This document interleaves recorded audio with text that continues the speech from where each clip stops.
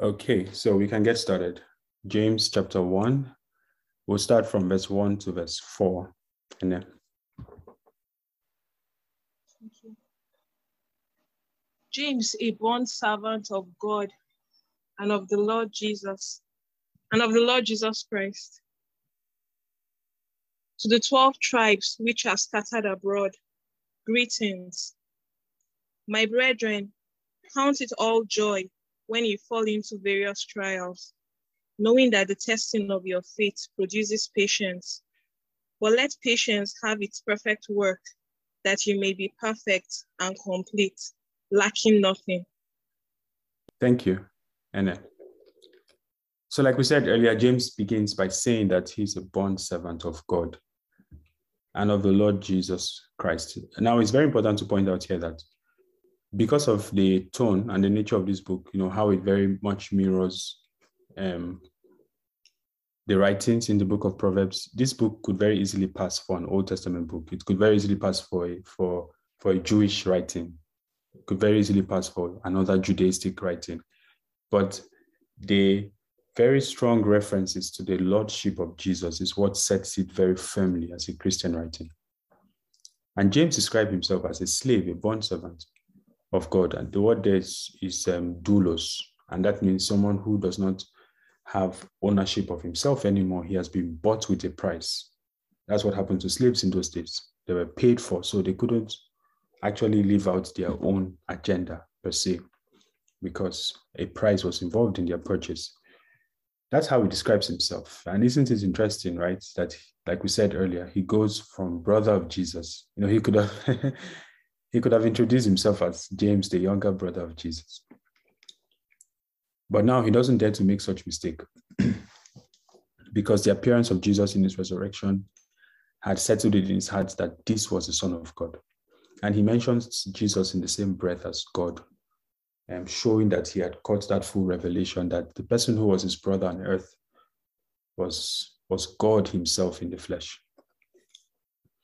And it's interesting how he went from brother to bondservant. And this is the effect that the love of God is supposed to have on the heart of a believer. The love of God is supposed to compel a believer so much that he sees himself as a slave of Christ. When we gaze on the sufferings of Christ, on the suffering love of God, the enduring love of God, the persevering love of God, it's supposed to provoke a love in our hearts. And this point is very important if we're going to endure trials, as we're going to see subsequently. And like we said, the letter is written to the 12 tribes. So this is referring very clearly to the Jews, but not just to any Jews, to those who believe that Christ was the Messiah. So they are traditionally called Messianic Jews. At this point, they were not yet called Christians, because they were first called Christians in Antioch, and he was writing to the 12 tribes that are scattered abroad.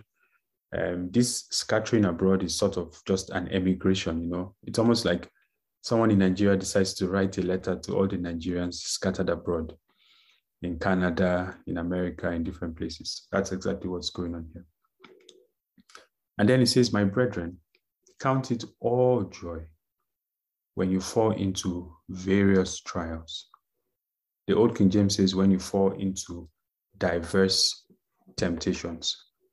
Now, one thing to point out here is that you're going to see this word trials and temptation used almost interchangeably, because the root Greek word is the same, is pirasmos. That's the root Greek word. And it means both things, actually, depending on the context in which you use it. It means both to examine something, to try to test it, but also to tempt or to seduce, in a sense.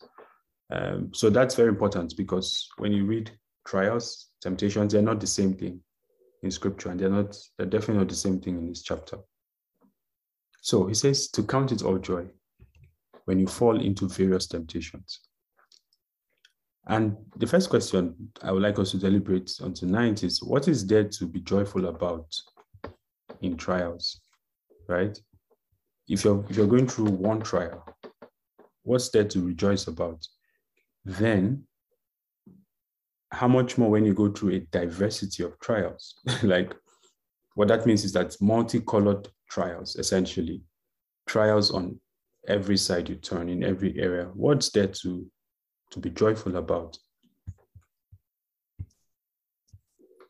You know, maybe the reason why we're very quiet is that whenever trials come, our first reaction is to become despondent and perhaps to slip into self-pity, and to essentially begin to unwind in our minds, you know, how everything has not worked out and how life is so unfair, and so many things can go through our minds. But the apostle says that what you're supposed to do is you're supposed to reckon, you're supposed to evaluate the things you're going through and count them to be all joy.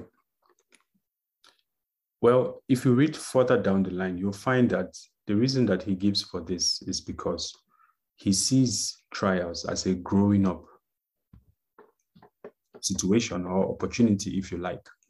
And if we contrast it a little bit with physical growing up, right?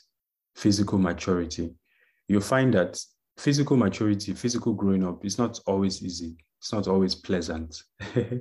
When you go from childhood where you're sucking your mother's breast to a more independent childhood, and then you become a teenager, you start dealing with diverse trials in your body while you try to understand your sexual identity and you know, why do I have all these organs? Who am I exactly? How do I fit into the world?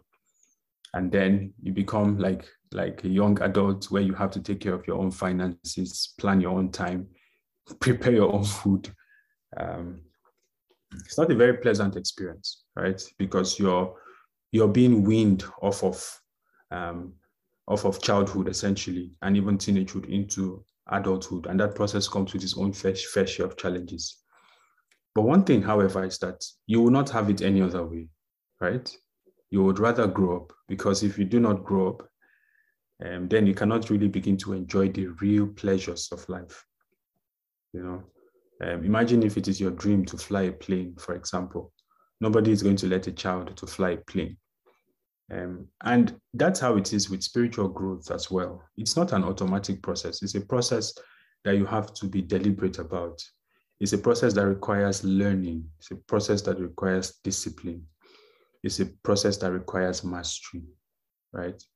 And so what James is saying is that if you find yourself being exposed to a variety of challenges, what you're supposed to do is you're supposed to begin to take account and bring yourself to the place where you count it all joy that you're going through all of this. And I guess my next question would be, how are you supposed to count it all joy, right? What's supposed to make you look at your circumstances, look at your difficulties, and count them as a joyful thing? Okay, we're very quiet on this topic. Are my questions too hard? No, I think it's because there's nothing really joyful in betrayals. So that's for me anyway. Yeah. It's quite overwhelming sometimes. And so whenever I read this verse, I'm like, really? Joy?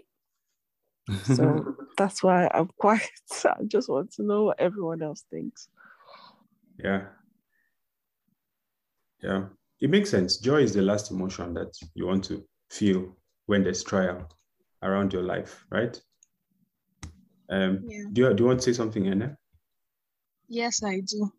Like, okay, normally there's this formula like, it's with joy that we draw from the wells of salvation. So there's this school of thought like, if you're going through trials, if you want to come out of it quickly, just try and muster up joy. That's the way out. And just now listening to the real reason we should have joy, how that is for our maturity when we look at those trials, not just looking for a quick fix, like by faking joy in that sense, as if you can fake it to God just to get out of it. Exactly. This is such an important point you just raised, right? Because verse 2 is not an invitation to self-delusion, right? Which is one of the things that puts a lot of people off Christians, because one of the accusations we get is that we don't seem to take life seriously enough. And there's this sense of overly joyfulness, sort of, that we try to sometimes fake, that looks very unnatural. So that's not what James is inviting us to. He's not inviting us to self-delusion. To count is to actually evaluate. It's an accounting term, right? It's inviting you to do the mathematics around it, to reckon it as a joyful thing, not just to be joyful as a formula, like you said, but and this teases the answer to my question, which is verse 3. It says, knowing, there is a knowing that's supposed to lead to this accounting, right? But your hand is up, Stephanie. Yeah, I just wanted to say I agree with Ene, and the whole thing about some Christians being very, very annoying when it comes to this verse. Like, oh yeah, something terrible is happening. Oh yeah, so what? I'm joyful. It's happening. It's just, I just see that. Yeah. I used to see such things as a scam, but yeah. But now, as I'm trying to get the understanding, so thank you. Mm-hmm. It's not a scam, right? I mean, for many people it is, but the reality behind it is not a scam. James says that there's something you can know that can enable you not only endure trial, but can also enable you to be joyful in the midst of trial. I hope one thing we have seen is that the Christian life is not an easy life. It's not a life of ease. It is certainly a life of possibilities, for sure. There are many things that are possible with God that we celebrate and rejoice. But possibility is not equal to ease. There is opposition, right? There is something at stake, which is your usefulness to God. And the moment you embrace that thing that is at stake, you're going to face opposition in the form of trials. But James is saying that there's something you need to know to enable you endure trials with joy, which is that the testing of your faith produces patience. And this, I won't ask this question, I'll just explain it, right? Because it's a popularly asked question, which is, why does God permit suffering in this world? Right? I don't know if you've thought about this question. Well, if you've attempted to do evangelism in the Western world at all, you're going to come face to face with this question, right? Which often goes like this: if God is all good, all loving, and all powerful, why does he allow suffering? Or why does he allow evil in the world? Why has evil continued? And the question is not entirely baseless, right? Because if we read the testimony of Scripture, we see that God is truly all-powerful, and all-powerful means that he can snap his finger and the paralytic can rise, right? He can speak a word and the person that is sick is raised. It doesn't take him so long. It doesn't need to actually. He can reverse time. He can do all of that. So if he's as powerful as the Scriptures say he is, and if he's also all loving, how come there's still suffering in my life, in your life, in this world, right? Why hasn't he done anything about it? And one thing you can see is that it's very clear that God doesn't think like this about the problem, because if God thought that suffering was such a huge problem, he would have definitely eliminated it.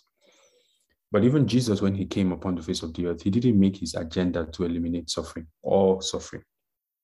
We read, for example, that he went to the pool of Bethesda and he healed one person and he left. And that's a pool that was riddled with all kinds of sick people. So it was very clear that he didn't come to withdraw suffering from this world. Well, my classic answer to that question of how can an all-loving, all-good God permit suffering, sort of, is that you need to add one more omni attribute of God to that equation, and then the equation will make sense, which is that God is not only all-loving and all-powerful, right? He's also all-knowing. He's also all-knowing. And if you accept that God is all-knowing, you have to accept logically and simultaneously that you are not all-knowing. So the fact that it doesn't make sense to you doesn't mean that it doesn't make sense at all. This is so important. It's just that your knowledge is limited. And that's why James says that if you're going to endure trial, you're going to need to know that one of the reasons why God, there are several reasons in Scripture why God enables suffering or allows suffering, as it were. One of the reasons is that it is on an assignment in our lives, right? It says, knowing that the testing of your faith produces patience. So it's important to realize that testing works for us and not against us. Right? This is when we come to verse 12, you're going to see that this is one of the differences between trial and temptation, that when you try someone or you test someone, you're trying someone to prove them innocent, right? You're trying someone, you're testing someone so that they can succeed. The reason you write exams in school is not so that you can fail, even though failure is a possibility, right? The reason you write exams is actually so that you can pass and be certified and become competent at something. And God's goal for you and I is Christ-likeness. And Christ-likeness actually in this human flesh requires that we learn of Christ, that we repent, that we change our minds about so many things, that we walk away from so many things and walk into new things. And it is the fire of trial many times that makes us consider a different perspective, that makes us willing to surrender ourselves to process, that makes us willing to change when nothing else can work. So it has a use in God's hands. And this is one of the things God knows about trial, that he allows it. And it's important, right? Because just in case you see there's trial around your life, meaning that there's something that is like a cross or like a burden that is not perfect. It's an opportunity for your training in righteousness. It's an opportunity for your training. God wants to make your faith precious. You know, your faith is lip service until it goes through the fire. And that's why in 1 Peter 1 verse 7, Peter said to them, don't be surprised at the fiery trial, right? That is about to try you as though something strange was happening to you. It says your faith is more precious than gold. And because of how precious that faith is, it needs to be tested so that it can be even more precious. In Revelation chapter 3, Jesus said to the Laodicean church, you say you are rich, but in my books, you are naked, you are blind, you are wretched, you are miserable. I counsel you, buy of me gold tried in the fire, because that is truly what makes you rich in faith. The faith that has gone through testing is the faith that can stand, is the faith that God can trust, is the faith that God can release to bring healing and deliverance to other people. And it says that the most important skill you're going to need in the season of trial is a skill of patience, right? It means that if you wake up tomorrow and you notice that something changes and a season of trial has opened because of that thing that changed, maybe at work, in your finances, in your health, or whatever. If you're going to successfully walk through that season, the first garment you're going to have to wear is the garment of patience, right? Look at what it says in verse 4. So in verse 2, it tells you to count it all joy. In verse 3, it tells you that the basis for your counting should be a knowing that suffering is never for nothing. It should never be wasted. But then after you have known, the third thing you have to do, it says, let patience, allow yourself to go through that process. Let there be a surrender to the season that God has put you in. You know, there are usually one of two reactions that we have to trial. When God puts us in what looks like a tight spot, we can run away from trial or from suffering or from difficulty. You know, we can say, I'm not doing it again, and we go. That's actually one of the most popular ways that we face trial. And the thing is that there are many people who cannot run away from trial, right? For example, if you look at the Ukraine right now, there are many people who cannot leave, even though they want to leave. And Nigeria, for example, there are many people who want to leave but cannot leave. And that's what gives birth to the second response we usually have, right, to trial and suffering, which is that even though we cannot run away from it, we begin to resent it. Or we just resign and we become passive, we become indifferent. We allow the suffering to shape our outlook towards life. And it's very easy for that to happen. But there's a third alternative, and this is the alternative that was exemplified by Christ on the cross. The Bible says that because of the joy that was set before him, he endured the cross. And the way God dealt with suffering is the way he invites us to deal with it, which is that he embraced it, he received it. Right? that is what you and I must do when trial comes. We must embrace it. It says, let patience have a work in you. So patience is not only the fruit of trial, it's also the mark of maturity. It is through patience that the program of God can work itself out fully. Without patience, you will truncate many things that God is doing. As you pray, you must be patient. As you fast, you must be patient. As you war in the spirit, you must be patient, because it is through patience that you're going to see the hand of God fully work out itself in your circumstance. In fact, I dare say that patience actually is the key to every other blessing, right? And that is why God will ensure that we are grounded in this virtue of patience. It is the primary fruit of love. The first thing scriptures say about love is that love is patient. Love waits. Love suffers long. The believer who is patient can receive everything else from God. The Bible says in Isaiah that I lay in Zion a stone of stumbling. Many will stumble at that stone, but anyone who believes indeed will not make haste. And it's important, right, for us to see that patience in the midst of trial is a choice. Spiritual growth, like we said, spiritual maturity is not automatic. When you're faced with a situation, you can run from it, you can resign from it, or you can embrace it as part of the maturing process. And that's what James encourages us to do. He says that you may be perfect and complete. The word perfect there is mature. And this is the primary goal of his writing this letter, actually, to lead us into that maturity where the good works of God that he has prepared for us to do begin to find expression in our vessels. It says you can come to that place where you lack nothing, because the things that Satan threw at you that was supposed to weaken your faith has ended up strengthening your faith and making your faith more precious to God. Okay. Any thoughts on this before we move on? Sorry, Joshua. This might be a very silly question. But when you say patience, as in, is it like we shouldn't, when we are facing trials, we shouldn't try to come out of it? We shouldn't try to look for solutions, or we should just chill and just, like that verse says, be still and know that I am God. Is that, the kind of thing you're talking about? Or don't really know how the patience, can you give an example of how this can work out?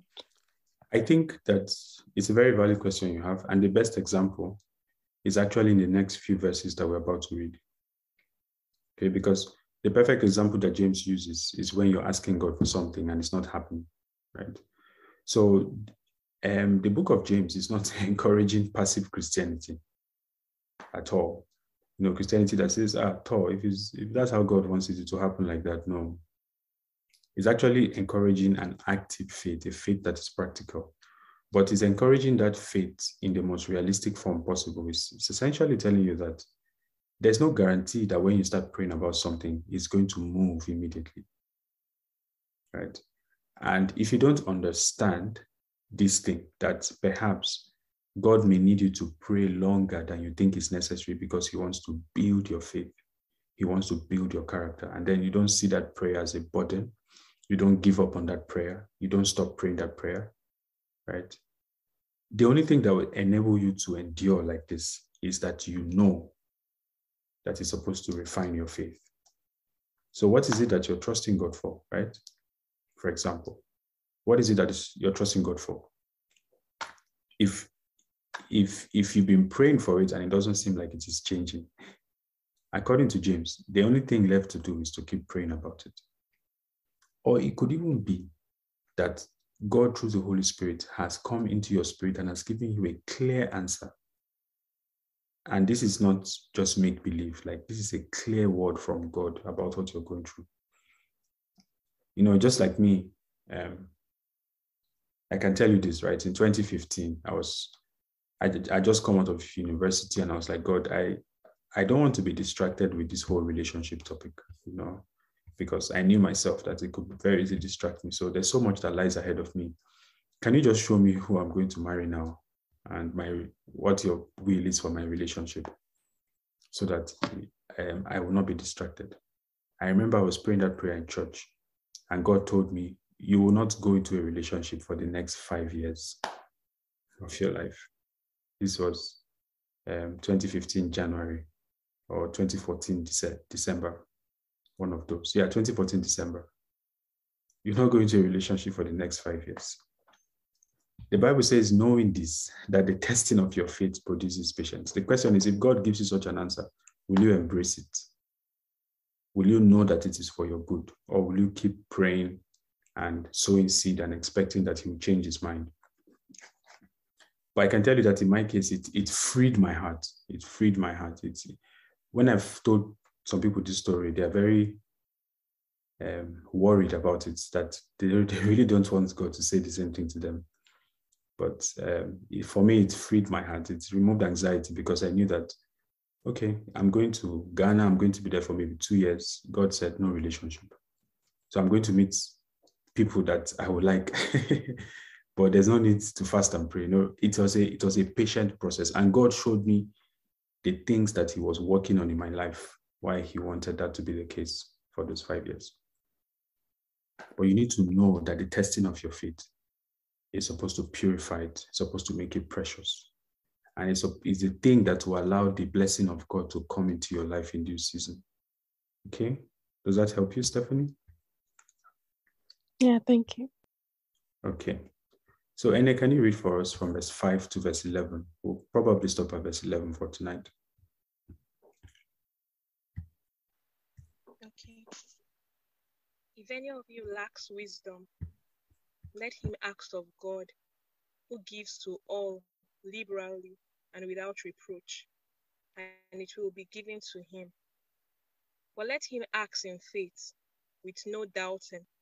For he who doubts is like a wave of the sea, driven and tossed by the wind. For let not that man suppose that he will receive anything from the Lord. He is a double-minded man, unstable in all his ways. Let the lowly brother glory in his exaltation, but the rich in his humiliation, because as the flower of the field he will pass away. For no sooner has the sun risen with a burning heat than it withers the grass, its flower falls, and its beautiful appearance perishes. So the rich man also will fade away in his pursuits. Yeah, thank you, Ene. So if you're like me, you might be wondering, what does wisdom or the lack of wisdom suddenly have to do with this topic of trials? Well, I must warn you that this is how the letter of James is. Yeah. Like I said, it's like the book of Proverbs, right? It jumps very quickly from one theme to another. And even though there is a thread actually that follows through, sometimes it can appear as though there is none. But like we've seen just now, wisdom is an essential tool that you need, right? To go through trial. Wisdom is the perspective of God. You need wisdom from God. In fact, that's the starting point of your ability to endure trial, because you need to know if this thing is a trial or if it is an attack. Because if it's an attack, you don't need patience with an attack. You need to address the source and the origin of the attack, and you need to labor with God, right? For example, when Jacob blessed Esau, and he gave him the second blessing and said, I don't have a first blessing for you, your brother's taking it. He told him that you're going to serve your brother, but this thing is not meant to be permanent. The day you are restless and you become agitated, right? You're going to break off yourself from his yoke. You're going to break off yourself from any kind of economic dependence on him. So your economic destiny is practically in your own hands. So poverty, for example, is not the kind of thing someone is supposed to fold his hands in and say, okay, this is my trial. No. And that's why James says, if you lack wisdom, just in case you have a situation facing you and you need to know the perspective of God for this thing, should I keep pressing in the spirit? Should I keep praying in this thing? Or should I, in faith, move on to other prayer topics? He says, ask of God. And the way he describes God here is that If there's one thing God doesn't hold back from anyone, even if the person is even an unbeliever, as long as the person can ask for this thing, he says that thing is wisdom, because wisdom is an acknowledgement of your finiteness. Remember, we said that one of the reasons God allows trials is that he knows more than us. So it is an acknowledgement of our finiteness that we come to him and say, you know more than me. What is your perspective? Without wisdom, friends, we are going to repeat trials, because when you go through a season of trying, the proof that you mastered that season is that you came out with wisdom from it. Wisdom that can extinguish that season in your life if it tries to pop up again in the future, or if somebody else comes around you with a similar challenge. Wisdom that can ensure that they are not put out of the way because of that situation. But if you run away from the situation, or if you resent the situation, or if you don't make the most of the situation, or if you don't even ask of God for wisdom in the situation, you might just be in a waiting game, where you say, time heals everything, and then it will pass. And then suddenly Satan will stir up something similar, and you will not have anything in your toolkit to defend yourself against the attacks of the enemy. And so he doesn't just tell us to count it all joy. He doesn't just tell us to know, right, the things that make for peace. He doesn't just tell us to let patience work. He tells us to proactively ask of God for wisdom, right? And he tells us that God gives liberally to all men. And he says in verse 6 that, however, this is where the patience topic comes in again. Let him ask in faith with no doubting, for he who doubts is like a wave of the sea, driven and tossed by the wind. For let not that man suppose that he will receive anything from the Lord. He is a double-minded man, unstable in all his ways. Well, one of the things you'll notice about this book of James is that most of what he's saying doesn't need explanation, right? He's saying that you're going to struggle in your walk with God if you have one foot in the door and one foot out of the door. If you're asking, but you're like, if it doesn't happen, there's plan B, right? Or maybe God doesn't want to heal me. The proof of faith is that you persevere. The proof of faith is that you are persistent. Friends, there are going to be seasons in our lives where God is going to train us through daily, consistent prayer about a certain mountain before it moves. It is a necessary part of our training in righteousness, because Jesus tells us that your Father knows everything that you need, right, before you ask him. So, naturally raises the question, why does the same person now say you need to ask? Hitherto you have not received because you have not asked. One of the reasons why God will have us ask is that asking God is like enrolling in his school of faith. Asking God is like enrolling in the school of process. God would have us grow in faith. He will have us mature in faith. And you will never get the opportunity to grow in faith until you ask. And that's why he ends up making a contrast between the rich and the poor here. Because one of the hindrances to godliness is actually gain or wealth.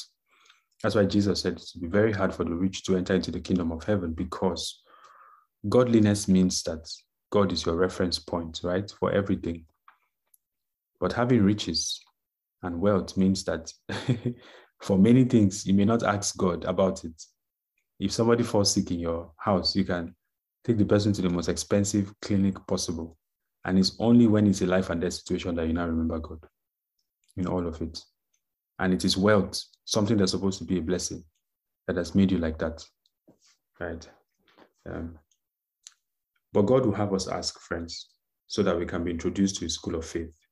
You see, if you take if God says to you, I want you to pray this prayer point every day for 50 days, for example, do you realize that if you pray that prayer every day for 50 days, it's very unlikely that you're going to repeat the same thing every day. There's going to be fresh inspiration from heaven for each time that you ask. You're going to notice different dimensions of the thing that you need to hit with prayer.